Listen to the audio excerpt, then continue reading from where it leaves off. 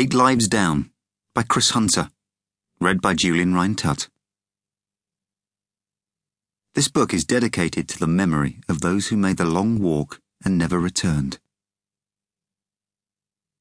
The people of England have been led, in Mesopotamia, into a trap from which it will be hard to escape with dignity and honour. They have been tricked into it by a steady withholding of information. The Baghdad communiques are belated, insincere, incomplete. Things have been far worse than we have been told. Our administration more bloody and inefficient than the public knows. It is a disgrace to our imperial record, and may soon be too inflamed for any ordinary cure. We are today not far from a disaster.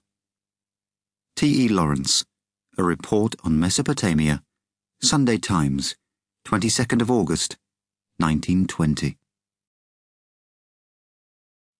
February 2004. Now I am in my other world.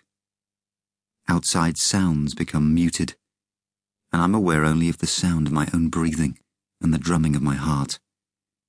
This is the moment when I leave everything else behind, the moment when I am truly alone. The long walk to the target seems to take forever.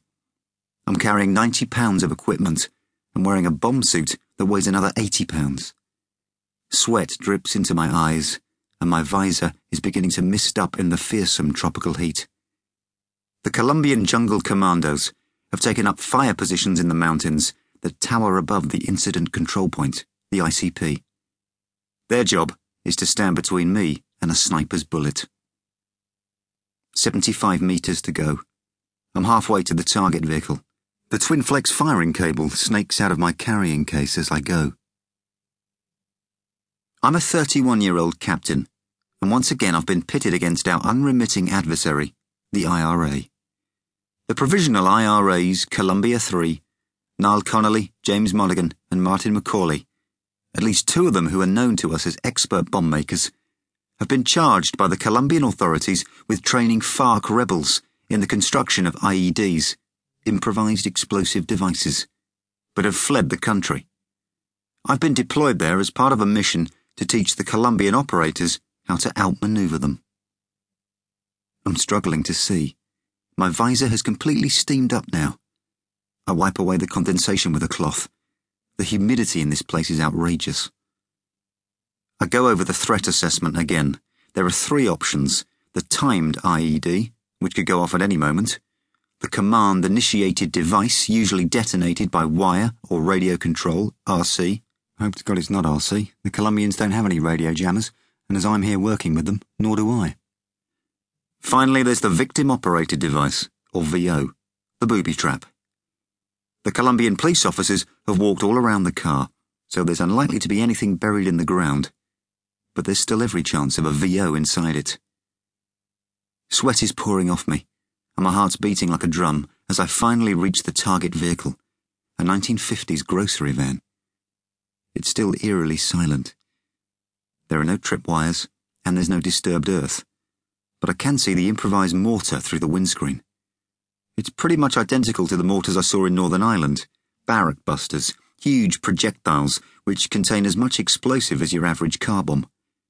This one's in a highly volatile state because it's a misfire, which means it could go live any second.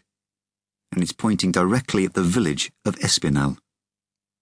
If it launches, I'll be engulfed by the blast. As it lands moments later, the 120 kilograms of explosive will detonate, fragmenting the bomb into hundreds of supersonic pieces of molten metal.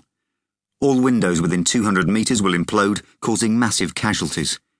What remains of the shredded bodies will almost certainly be destroyed by the napalm fireball that follows. I've completed 3 tours in Northern Ireland. I've studied the IRA obsessively, and I know their tactics inside out. There could be any number of surprises lying in wait. I have to render this device safe. Now. I begin clearing a safe area around the vehicle. Even if there is no secondary device this time, the bomber will still be watching me, tracking my procedures for the next time we meet. This is only one battle in a very long war. My body's starting to shake. I check inside the van for alarm sensors, but there are none. Good.